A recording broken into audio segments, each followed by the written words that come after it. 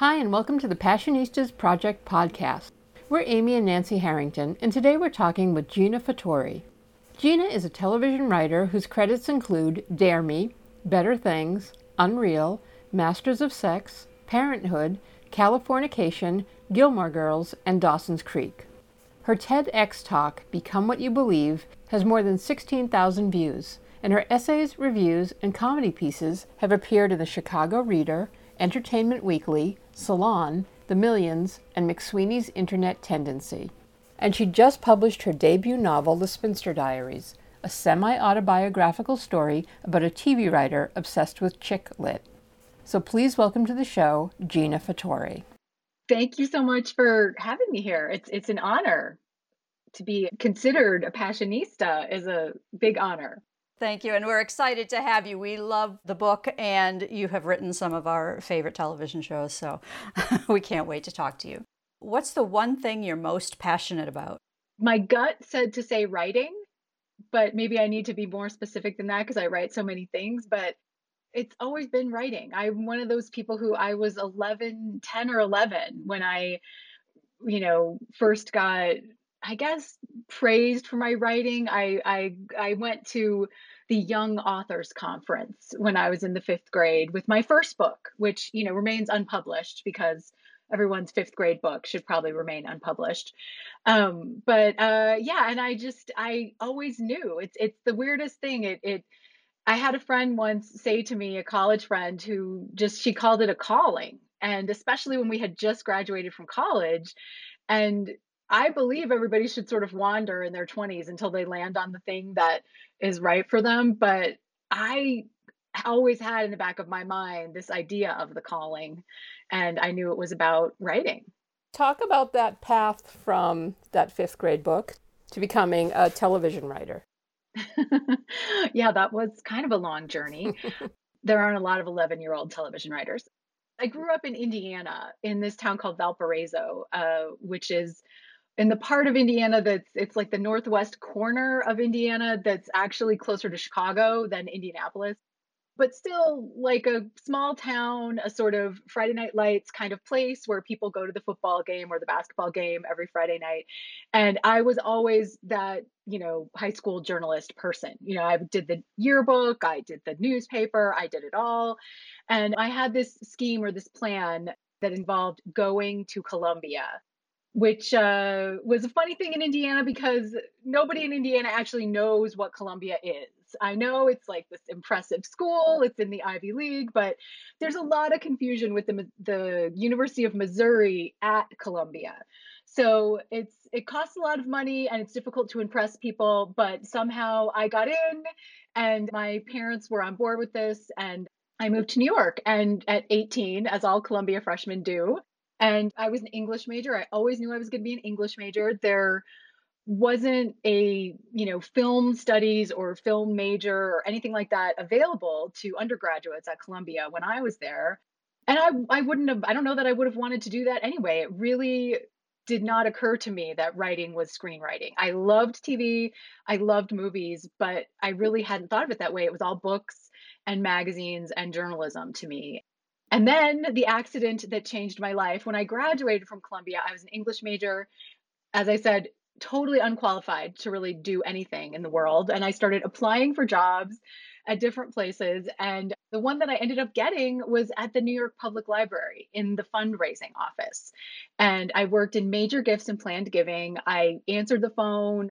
We did research on the various donors we were trying to get money from. We would hold parties and events. And my boss was this lovely, lovely woman named Judy Daniels. And her son is a television writer.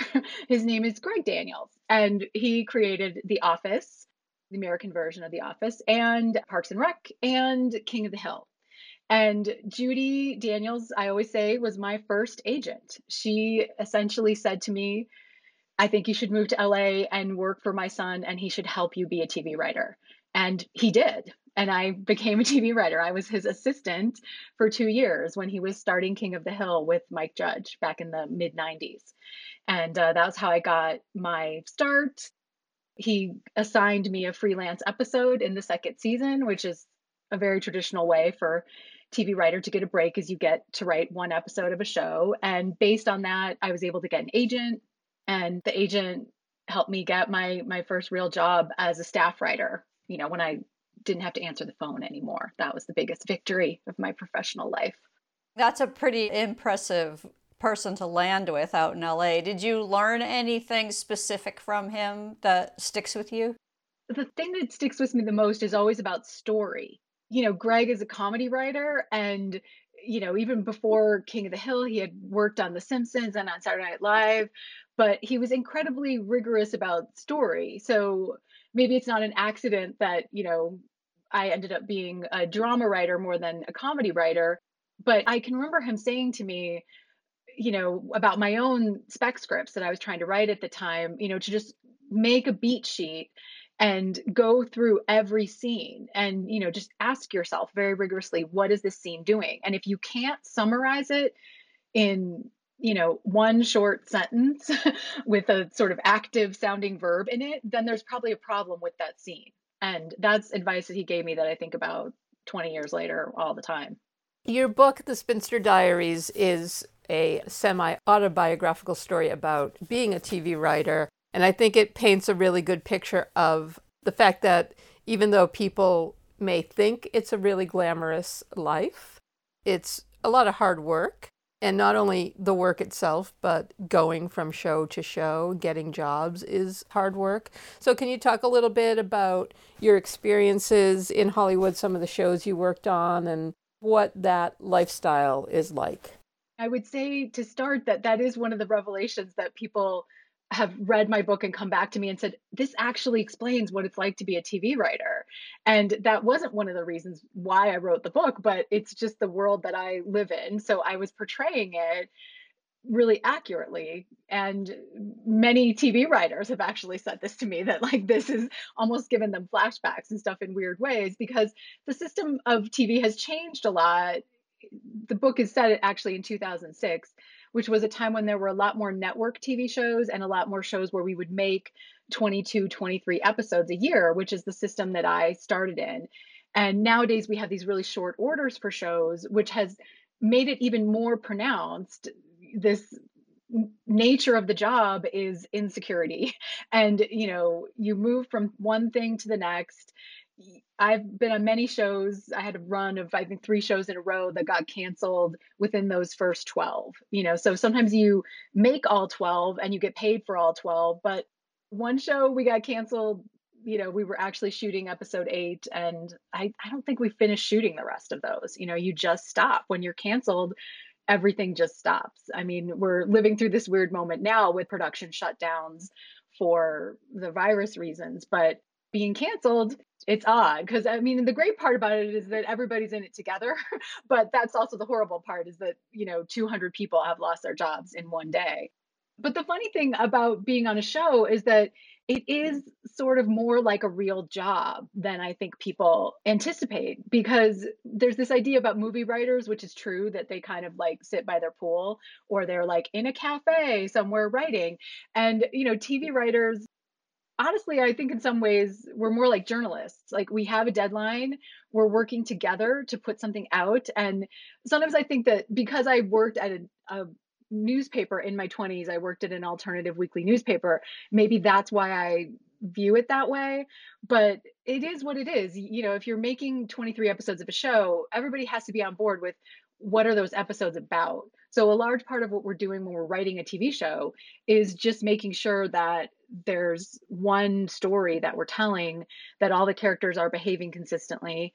And the writer's room, which back in the day when I started was standard, not all shows are written that way anymore, but that was what allowed us to just stay on the same page. And we had to be flexible. And of course, the showrunner had ultimate control over what the story would be. And so your job as a writer is just to spend all day thinking of pitches that will support what the story is. And there was one year I remember on Dawson's Creek, season 5, I only wrote like 2 episodes, and normally I would write first drafts more than that. And I missed it. And I realized when you're in the room coming up with ideas, 80% of what you do gets rejected. And that's a really high rate to, keep yourself going at, where you have to just keep pitching ideas and they might not be accepted. It's heartbreaking. So you have to have a pretty thick skin for that. How do you develop that thick skin? How do you not take it personally?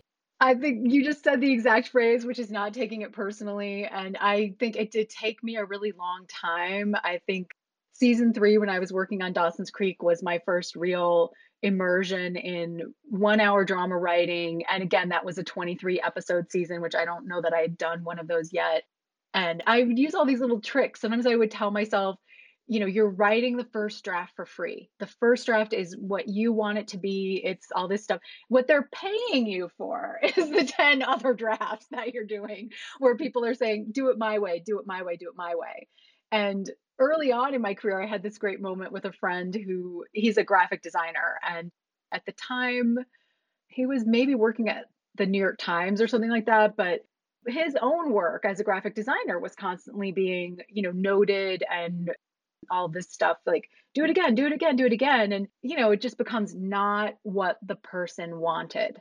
And you just have to tell yourself over and over again that mantra, I think, because it's just not what they wanted. And when you're writing something for money, that's what your job is to give the person what they wanted. And in TV, it's always very clear that person is the showrunner.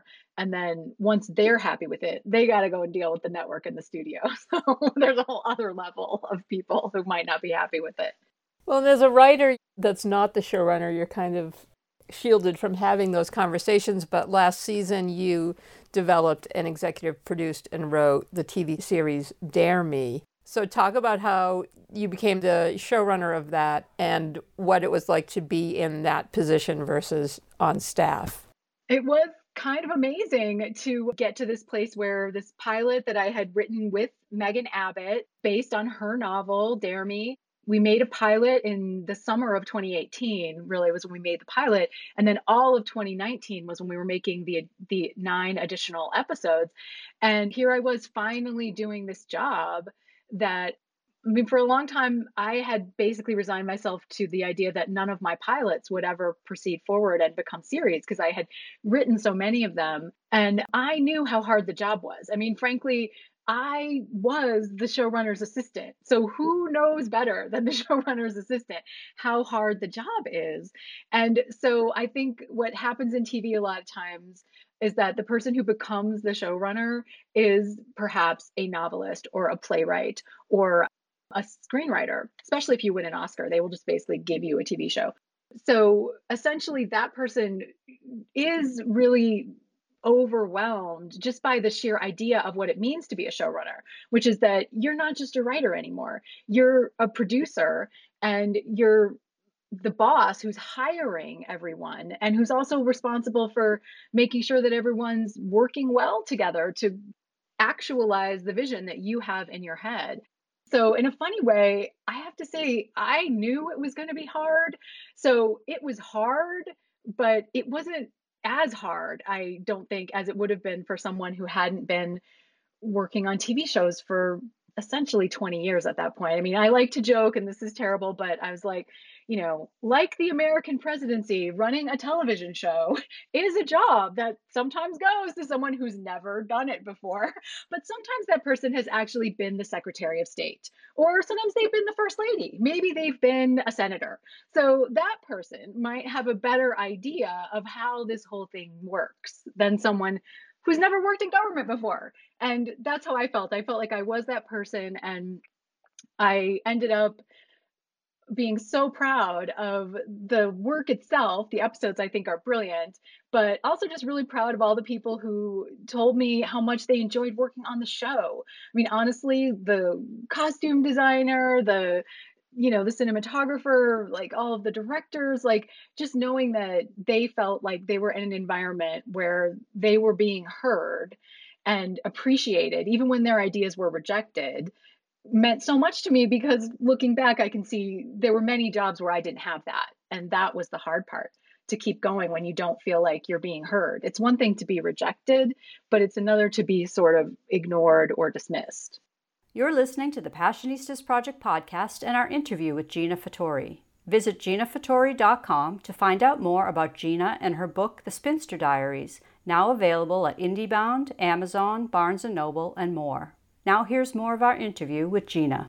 Talk about The Spinster Diaries, and why did you decide, with your busy television schedule, why did you decide to write a book? Well, I realized I think I already set this up because I talked a little about the frustrations of being a writer who is on staff on a show, but you're not the boss. And at the time I started writing the book, I really did start writing the book around the time that it's set. So like 2006, 2007. And I had been working on shows at that point, I guess about 8 years. So I was at the point where I was doing this job that was a dream job to me. And, it I had far exceeded any dreams that I had, as a young person in Indiana. I was living in LA and I was going from job to job, but definitely, you know, uh, making money and working with interesting people. And it was all great. But the one thing I didn't have was any kind of control over what story was being told. I mean, you're always rewritten when you're a writer on staff. Like it's very, very rare. When I was working on Dawson's Creek, I was genuinely, I don't know, I had been there for so long that by the time we got to the end, those were my episodes. Those were my words, like especially the last one that I wrote. I did all the rewriting on them. They're my work, but that's very unusual. The more usual way is to just write and contribute, but you never have any say over the final product. And so I think I just started writing prose because it was, first of all, it was what I originally wrote when I was a young person and I was a high school newspaper editor and all of that, but also just because I knew I could control it. And I didn't even know at first what I was writing. I think I really was just writing, on the weekends, I'd just be like, well, I have something I need to say. And then I just kept writing and went on this journey. And it really did take me a very long time to get someone to publish the book, essentially, because it is a little unconventional. I think they were fooled by the opening of the book and they thought that it would be more of a conventional Bridget Jones's Diary type book. And then suddenly they're reading about this woman from the 18th century and like it's about TV writing. And I think that there was some confusion about what the book was. But I really persevered because I knew at that point, I was like, well, I have my other job, which I never quit, which is my day job, writing and producing television. And I know that I'm good at that. Especially, it's no small part of it is the producing part. Like, that's a completely separate skill from writing. And now that I've done Dare Me and been a showrunner, I've done that on every level. So I figured my book didn't have to be something that was going to be a bestseller or a big source of income for me. I could just make it whatever I wanted to be, just be playful with it and have fun. You say that it's semi-autobiographical, so how much of it is based on you? Obviously, the TV writing part is. Yeah. I'm laughing because like I really wanted to be one of those fancy novelists who's all like, I made it all up or whatever. That's what fiction writers do, but it's all true basically. Like all of it is true. I was interested in the idea of biography and autobiography. So if the narrator of my book is sort of this exaggerated, unreliable version of me, and she's telling you a story though about this other writer from the 18th century. So how reliable is she? But if you read the book, I should make a disclaimer that it is actually a biography of the writer from the 18th century whose name is Frances Burney. And she was a novelist who wrote at the end of the 18th century. She's really the person who inspired Jane Austen in many ways. Her books were read by Jane Austen. Jane Austen makes reference to Frances Burney's novels at like 6 different places within her own work. Why are you fascinated with Frances Burney, and why did she become such a central character in the book? I was just talking about this with someone who I know from college because I did read Frances Burney for the first time when I was in college. I was an English major at Columbia. There was, I think, looking back, I've now researched this, like in the 80s, the feminist scholars in the English departments all over the country were looking for female writers, trying to resuscitate them. And the end of the 18th century was a time in England when there were actually quite a number of female novelists. And so I read her work and then but it wasn't in college. It was like later in my 20s, I learned about her diaries. She kept them her entire life. They've finally finished editing all of them, and they are 24 volumes long. So it was really like a blog. I mean, I think when I first read her diaries, I didn't even know what a blog was. It was probably like 95, but it was like you're hearing the unfiltered voice of this woman who lived. I mean, she actually lived from 1752 to 1840. But the time period in her life that what most fascinated me was sort of, her coming of age, and her first novel was written when she was 25. And I think the more I learned about her story, it was something that captured my imagination when I was that age in my mid 20s. And I knew I wanted to be a writer, but I didn't know how I was going to get there. I mean, I think it was even before I, started working for Greg Daniels. I was 27 when I actually moved to LA and started working for him, and ultimately became a TV writer. But all those years of my 20s, I knew I wanted to be a writer, and I was writing. But you have a day job, it's hard. You don't know really what you should be writing and what's the right format for your voice and all those things. And I just kept reading about her more and more, and I was always just so convinced that there was something very modern about her life. Also, in that anytime we hear about women from that era, they're generally very wealthy women. And so the stories, while they're these sort of odd princess stories about like duchesses and ladies and all that stuff, or think of Downton Abbey, right? Those three sisters are incredibly wealthy and aristocratic. And Frances Burney, her father was a music teacher. So she was the equivalent of what we would think of as middle class. And for me, growing up, as I mentioned, I grew up in Indiana. So I am not from aristocrats, let's just say. My grandparents are all from Italy. So yeah, I think I love this idea of a role model who had, been a writer from the time she was, in her teens. And also looking back, I can see where I think like maybe a role model who isn't Jane Austen or George Eliot or the Bronte sisters is a little better. At least for me, it felt better. Like I feel like there's the people who you admire so much that it kind of stops you, like I've had that feeling before where you watch your all-time favorite movie, or read your all-time favorite book for the zillionth time, and there's a part of you that thinks I could never achieve that, or I could never do that.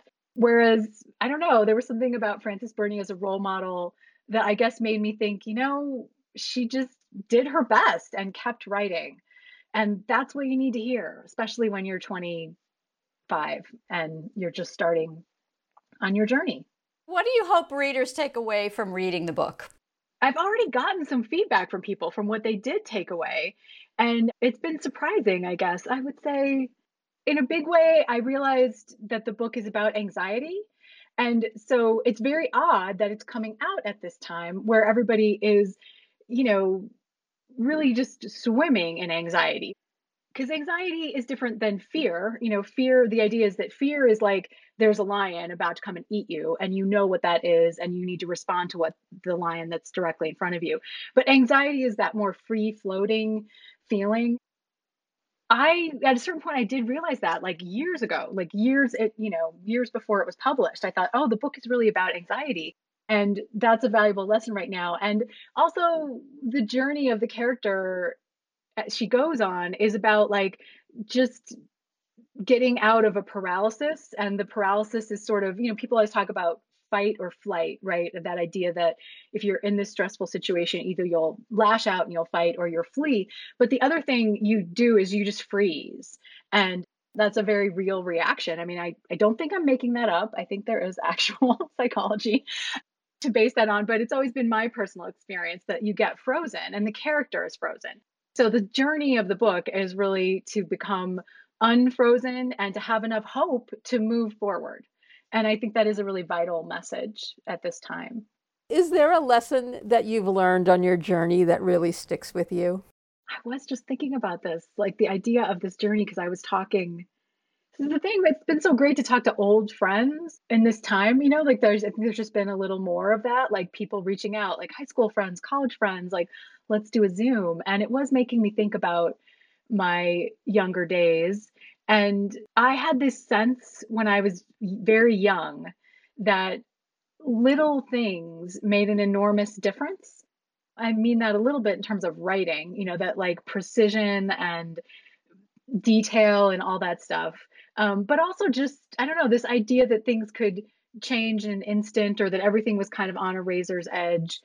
And I think just what I learned this past 2 years in being the boss and making a show is that idea that not everything has to be perfect. And you'd think I would have known that earlier in life because, as anyone who's a writer knows, there's always a rough draft, there's always a first draft. And it's a process to make it better. But I think this is a particular problem for women, which is this idea of perfectionism and how it holds you back because you're not willing to do the sloppy version of something. And one of the coolest things I learned when I was making the show was I was like, I've been doing this for so long. TV is a process, and the process is not you start with the thing that the people see when it's on TV streaming.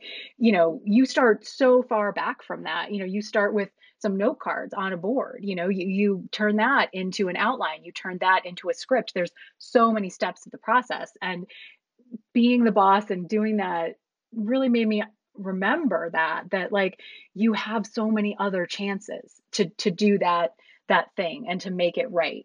Not that it's not important to meet your deadlines and be conscientious and all that stuff, but I do wish I had felt that a little more when I was younger. Just let yourself be wrong. What's your definition of success? I guess in some way I do think it's liking what you do for work because almost all of us have to work. And even people who don't have to work for financial reasons, you know, I guess that's the famous Freud quote, right, about love and work. And I mean, I had a next door neighbor who lived next door to me for 10 years, ever since I bought my house. My neighbor next door, he was elderly. He was 79 when I moved in, and he passed away at 89. And he worked like 3 or 4 days a week at this job up until he was like 87. And the minute he wasn't able to work anymore, he just shut down. And you could see it so clearly. And he got so depressed. And this is a person of like, the World War II generation practically. Korean War, I guess, is the one he fought in. And people like that don't use the word depressed lightly, and I could see that in him. And I feel like it makes me so happy, when people talk to me about their jobs and you can see that they're suited to the job and they get some kind of reward back from it. I think that is just a huge part of being successful in life. What advice would you give to a young woman who wants to be a writer? Sadly, write is the only advice I know there's all this stuff about, I don't know, networking, and there's a lot of classes now you can take and stuff like that, but you do learn by doing. And, I think you just need to keep writing and that everything you write, you learn something from that. And, the feedback, showing it to other people, honestly, is the hard part. Like that to me is harder than the writing. I know some people have a problem with that, but that's where the introverts win because the part of the job where you are alone in the room with the piece of paper, that doesn't scare me. And I think that it's got the main benefit of you can control it. You can try things out, oh, this is terrible. But like when I started, I had a typewriter in college. Like you had to do the whiteout, you had to do all that stuff. Like nowadays, whatever, just try something. And if it doesn't work, I was going to say delete, but don't delete, just save it in another file. You might need it again someday. Thanks for listening to our interview with Gina Fattore. Visit ginafattore.com to find out more about Gina and her book, The Spinster Diaries, now available at IndieBound, Amazon, Barnes & Noble, and more. Please visit thepassionistasproject.com to learn more about our podcast and subscription box filled with products made by women-owned businesses and female artisans to inspire you to follow your passions. Sign up for our mailing list to get 10% off your first purchase. And be sure to subscribe to the Passionistas Project podcast so you don't miss any of our upcoming inspiring guests.